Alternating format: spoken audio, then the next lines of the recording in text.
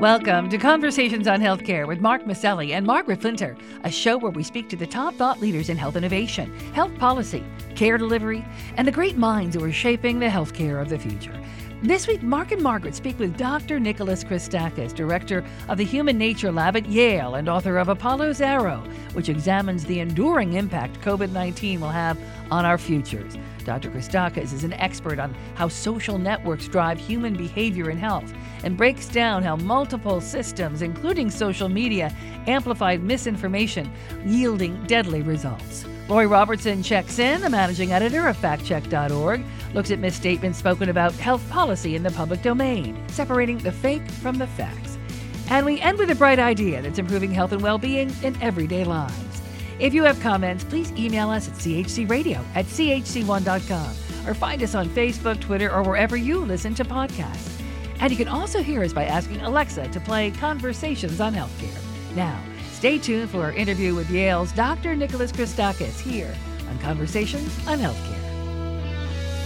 We're speaking today with Yale sociologist and epidemiologist Dr. Nicholas Christakis, director of the Human Nature Lab and co-director of the Yale Institute for Network Science. He's Sterling Professor of Social and Natural Science at Yale University.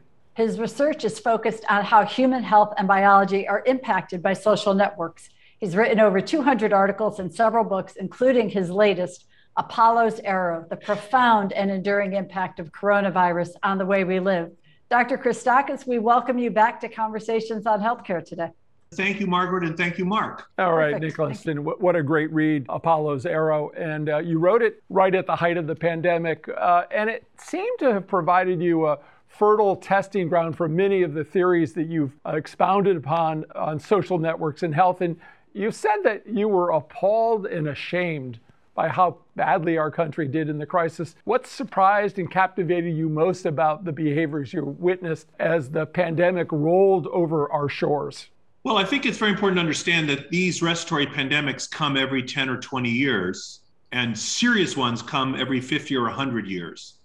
This way we've come to live right now feels very alien and unnatural, but it's none of those things. I mean, plagues are an ancient part of human experience. They're in the Bible. They're in the Iliad, in one of the oldest works of Western literature that we have. They're in Shakespeare, they're in Cervantes. We have expertise in our society. We have medical historians. We have epidemiologists. Tony Fauci was writing about respiratory pandemics when I was in high school. Mm-hmm. So there's a lot of knowledge and tradition about this. Plagues are not new to our species. They're just new to us. So we think this is crazy what's happening to us, but it's not. So they come, and these pandemics have rightly been seen as national security threats for decades by Republican and Democratic administrations. And so you would think we would have been better prepared. And I don't think anyone looking at the American response would say that we've done a good job. Well, I guess they do come every 50 to 100 years, but having been in healthcare all my adult life, it still was a little bit of a surprise to me how things played out. Maybe I shouldn't have been surprised that not all people are inclined to act for the public good. And we really saw this play out with masking. And I think you described this in your book. I wear a mask to protect you. You wear a mask to protect me. Therefore, we all wear a mask. We have a life-saving vaccine. Still a lot of people refusing it, or worse, convincing others not to get it. You've made the point that, maybe altruism needs to be enforced in a crisis of this magnitude. What do you mean by that? And can you ever enforce altruism?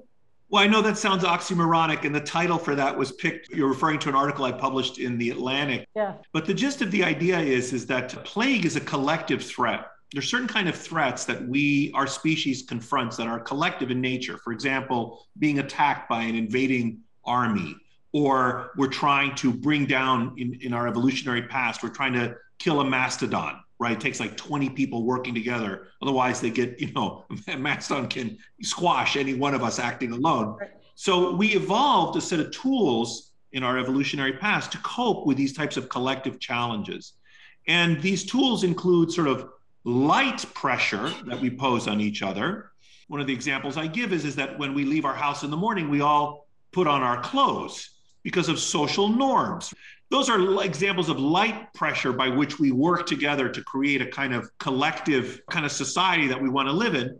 But we've also evolved capacities to up the ante. For example, we've evolved the capacity for punishment. Think about the times, for example, when you've seen someone act poorly on a highway and you beep your horn. You're kind of administering a small admonition. Of course, we've evolved all kinds of other ways to, if people act in an antisocial way, we sanction them. And we evolved to have leaders and to like a little bit of leadership, not too much, but we also don't like complete egalitarianism either. These desires for policing, these capacities for punishment, this taste for conformity, which can also be bad, by the way, these are all tools we evolved to try to get us to work together in order to confront very particular kinds of threats that threaten us as a whole. And a plague is such a threat. So your failure to wear a mask or your failure to be vaccinated can harm me. It's not just something about your choices. And therefore, that is a collective threat. And therefore, we are wont to use some of these ancient tools that we evolved to kind of get us to work together to confront the threat. Coping with a plague requires a certain amount of cooperation. And to the extent that we don't cooperate, our response is inadequate to our individual and collective detriment. It seems to me what fed the threats, certainly added to the threat, was some bad actors and misinformation that were going on at the same time, right? And what seems to be different this time is that the misinformation had a force multiplier in its spread called Facebook, which, as we know, is currently being scrutinized for allowing false information about the pandemic and vaccine really to thrive on that platform.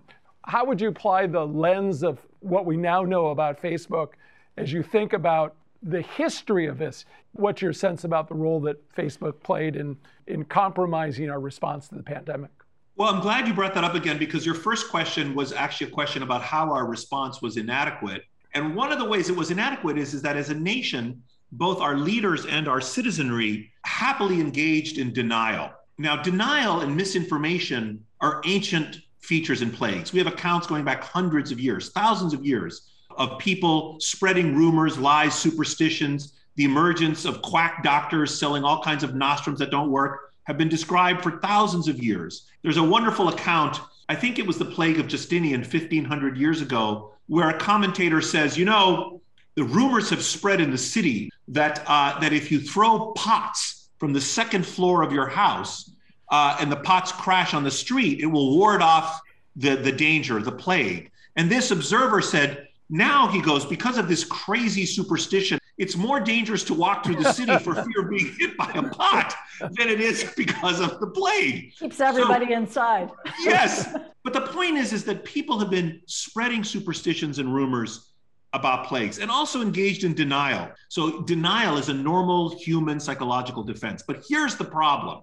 Our denial was, first of all, and our lies about the plague were facilitated by these online media, which I'll come back to. But relatedly or distinctly, we had another problem, which was our leaders lied to us. I understand the fact that lies are a part of plagues. In fact, I had to write about it. But you would expect the White House, as the plague was bearing down on us, not to engage in denial. Other leaders of other wealthy democracies also were incompetent, although not all were. Angela Merkel did a good job. Lucinda Ardern did a good job in New Zealand. There were leaders of rich democracies that did good jobs. It's not an excuse, in my view. I expect more from the United States. I expect more from the president. I understand that there's a normal human desire to deny what's happening, but not from the president. The president was saying, it'll go away. It will go away. When there were 5 cases, it will go away. When there were 500 cases, it will go away. When there are 5,000 cases, it will go away. It never went away. He kept saying it would go away. And just to be clear, so I'm not seen as overly political, they were also Democratic governors who were incompetent and weren't taking this threat seriously. But the White House is the White House. And we now know the White House was capably advised by the NSA and the CDC about the nature of this threat. I and my epidemiologist colleagues knew that this was going to be a serious pandemic by the end of January 2020.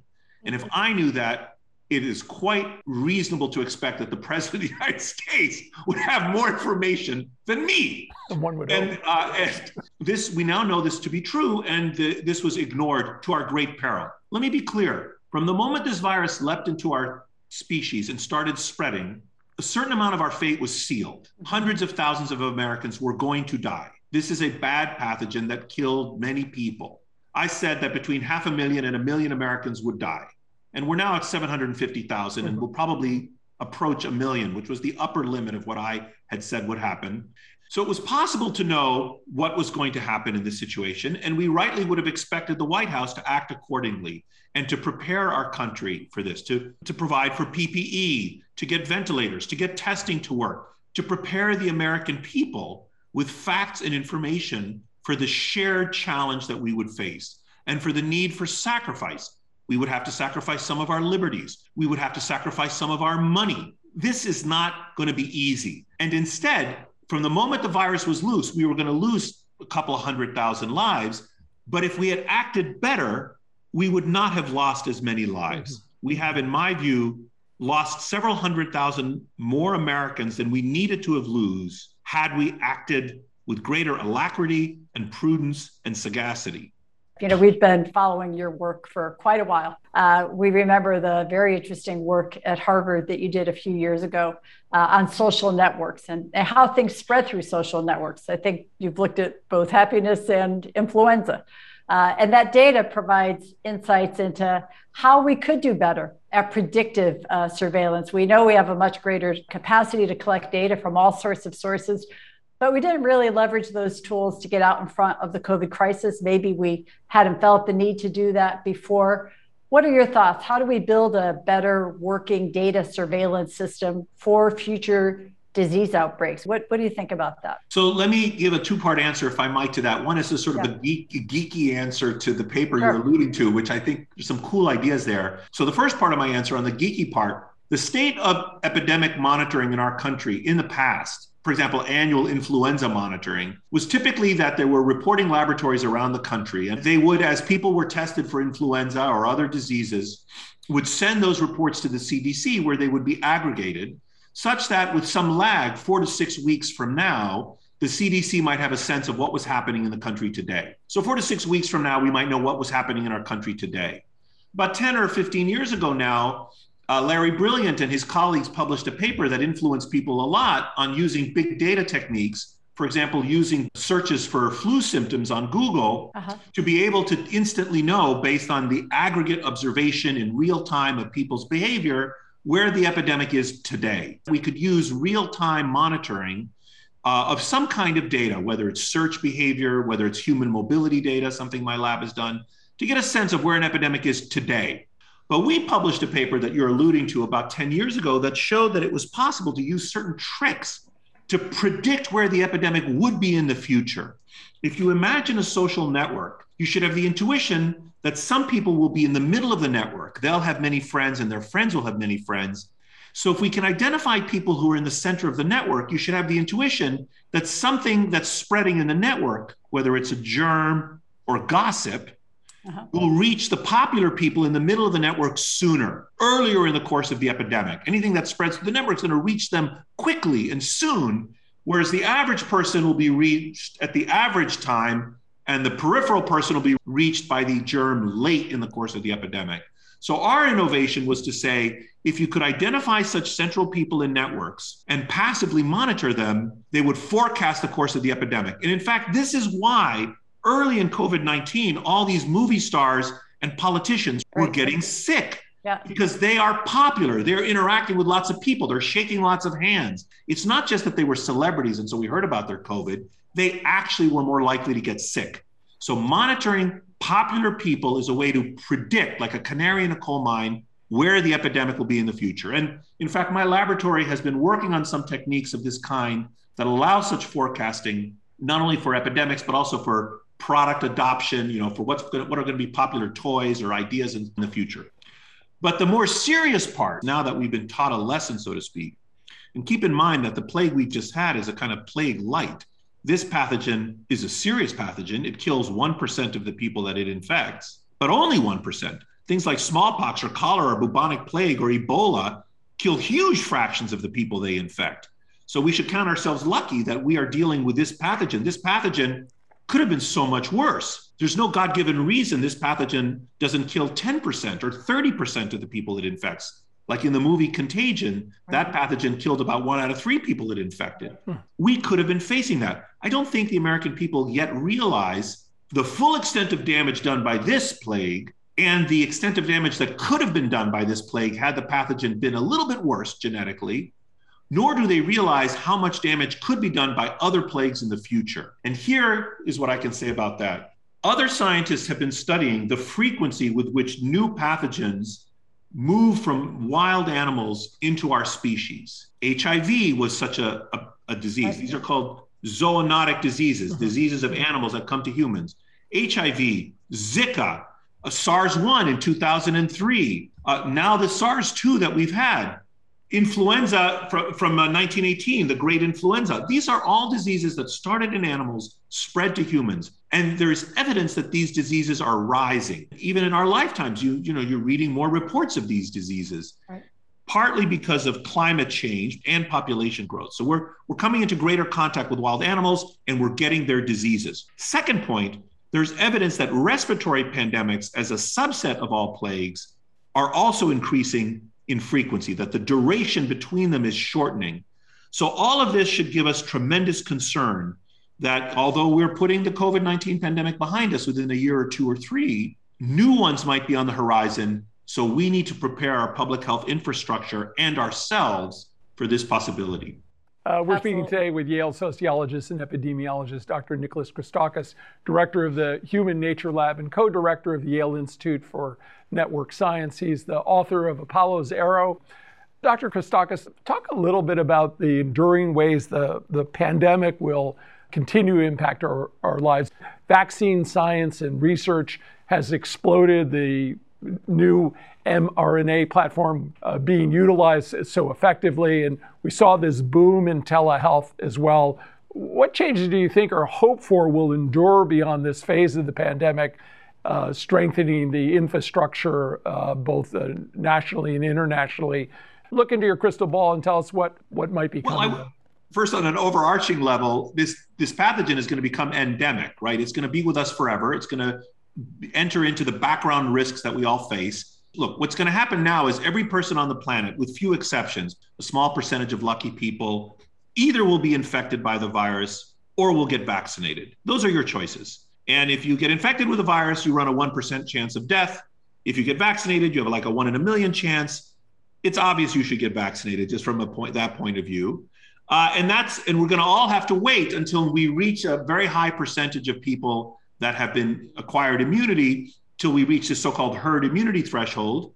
And at that point, the epidemic growth phase of the virus will stop. There'll just be a few cases in the background, just like we think of measles. None of us are worried about epidemic measles. Mm-hmm. There's an occasional case of measles in this country every year, but it's really not something we're worried about because enough of us have been immunized. That's sort of what's going to happen with COVID. It's going to eventually become endemic.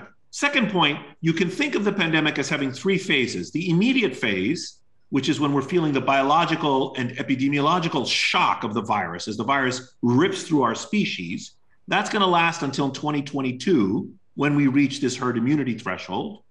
Then we're going to put the epidemic phase of the virus behind us, but we're going to have to clean up the mess. We're going to have to cope with the clinical, psychological, social, and economic aftershocks of the virus during the intermediate phase. And that'll take until 2024, judging from past pandemics. And then we will enter the post-pandemic phase, which I think is going to be a little bit of a party. It's like a tsunami washed ashore, devastated the countryside. Finally, the waters recede, but we've got a big mess to clean up. If you think about it, one thing that's not getting enough conversation is the fact that probably 5 times as many people as die of the germ will become disabled. Mm-hmm. I'm not talking about short or long COVID. I'm saying you've recovered, but your body has been harmed. You've got pulmonary fibrosis, cardiac problems, renal insufficiency, neurologic or psychiatric deficits, pancreatic problems. We know that this pathogen can affect many organ systems. We estimate that probably 5 times as many people as die of this pathogen will have some kind of long-term disability. If 1 million Americans die, that's 5 million Americans are going to need the care of the healthcare system. This will cost money. It will be a burden to our system. And keep in mind, as a benchmark, we have 750,000 Americans with end-stage renal disease. So 5 million more Americans with disability is not a joke. So we're going to have to cope with that during this intermediate phase. We're going to have to get care for these people. We're going to have to cope with the psychological aftershocks. People will be grieving the loss of their loved ones. Millions of children have missed school.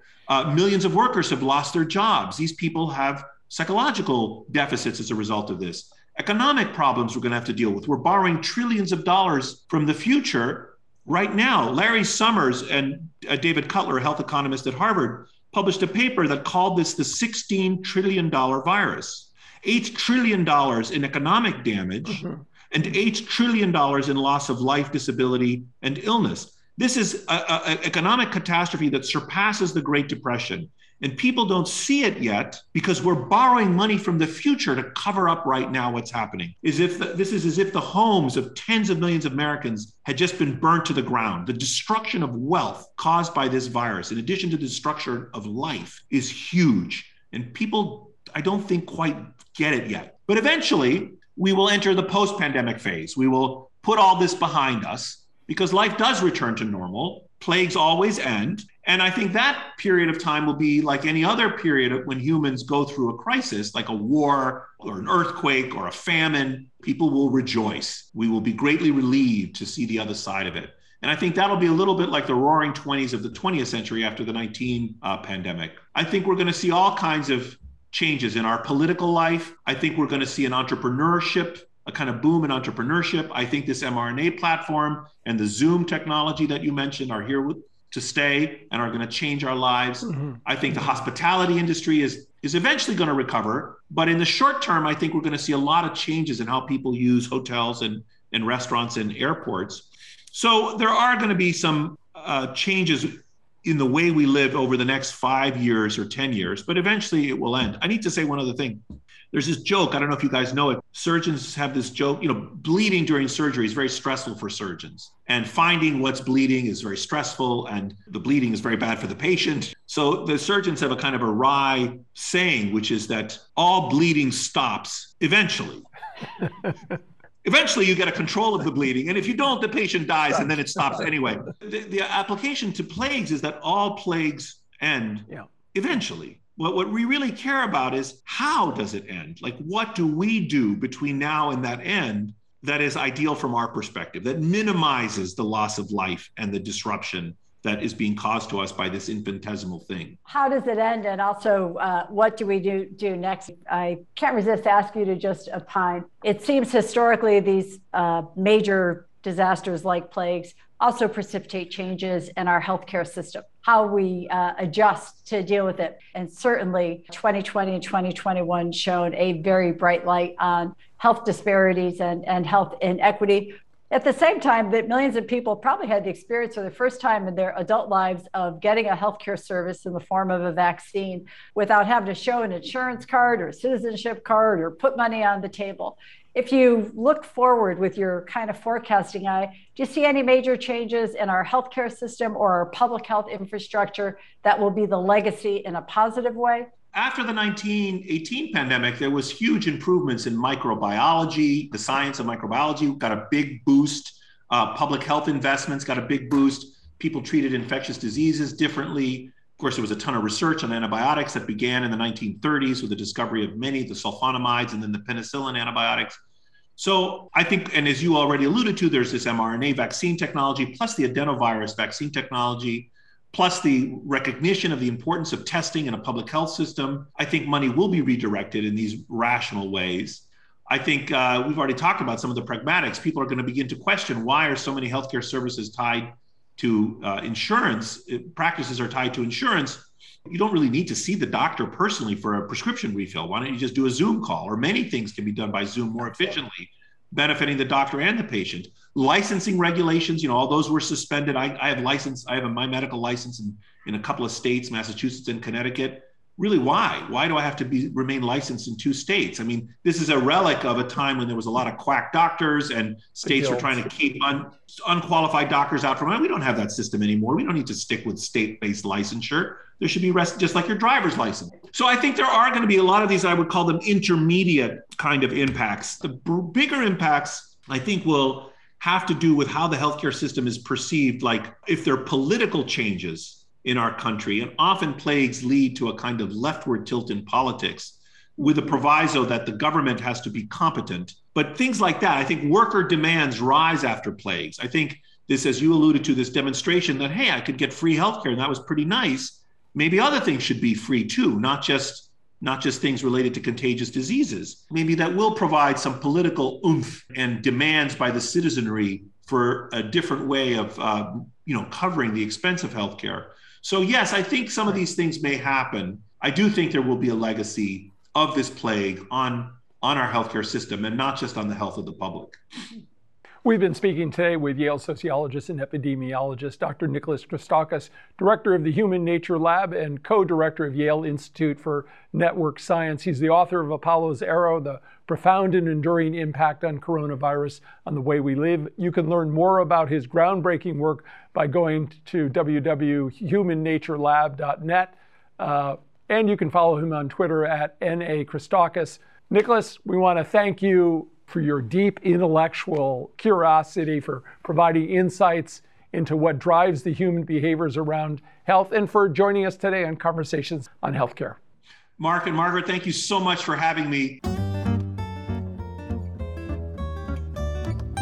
At Conversations on Healthcare, we want our audience to be truly in the know when it comes to the facts about healthcare reform and policy. Lori Robertson is an award-winning journalist and managing editor of FactCheck.org, a nonpartisan, nonprofit consumer advocate for voters that aim to reduce the level of deception in U.S. politics. Lori, what have you got for us this week? In early September, President Joe Biden announced a plan for vaccination mandates for some employers. The specifics haven't been determined yet, but misleading claims about which employers will be exempt have been circulating online.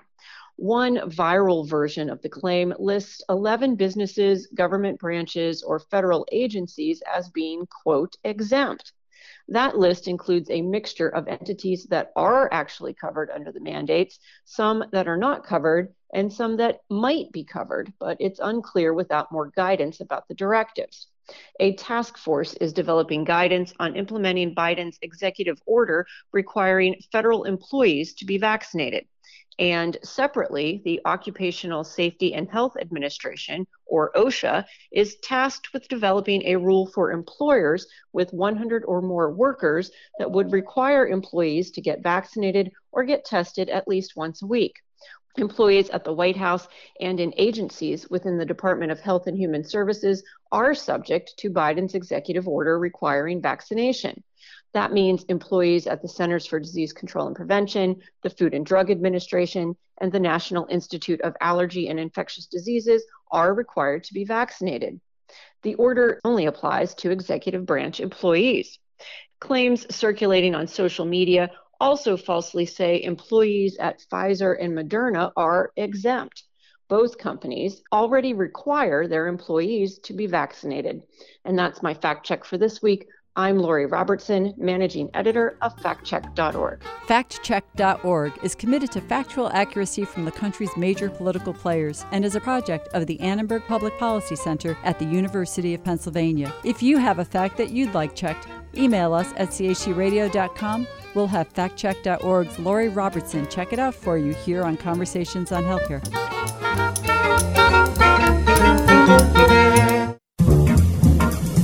Each week, Conversations highlights a bright idea about how to make wellness a part of our communities and everyday lives. Mosquitoes are considered one of the deadliest animals on Earth, leading to hundreds of millions of illnesses and some 2.7 million deaths per year globally.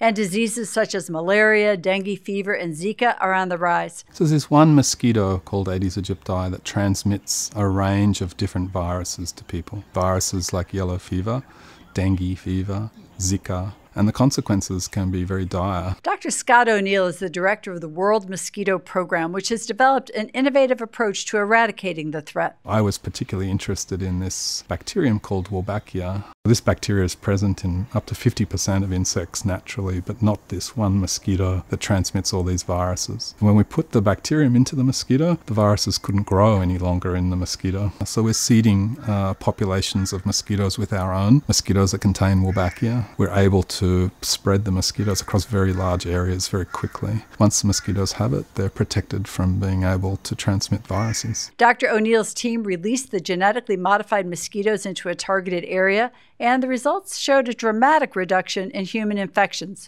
In northern Australia, we deployed the Wolbachia over quite large areas, entire cities, and we've seen essentially a complete elimination, 96% reduction in dengue in those cities. We believe if we can scale this intervention across entire cities, we completely prevent the transmission of diseases like dengue, chikungunya, Zika. We're hoping that over the next 5 years we could bring this technology to protect 75 to even 100 million people, and we would hope within 10 years we could bring this intervention to 500 million people. The World Mosquito Program, an effective, targeted genetic engineering approach to eradicating the threat of deadly mosquito-borne pathogens, leading to a dramatic reduction in harm to public health. Now that's a bright idea.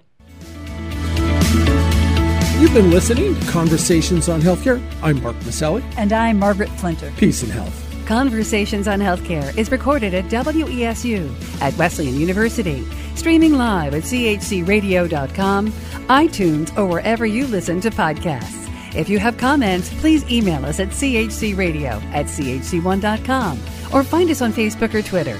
We love hearing from you. The show is brought to you by the Community Health Center.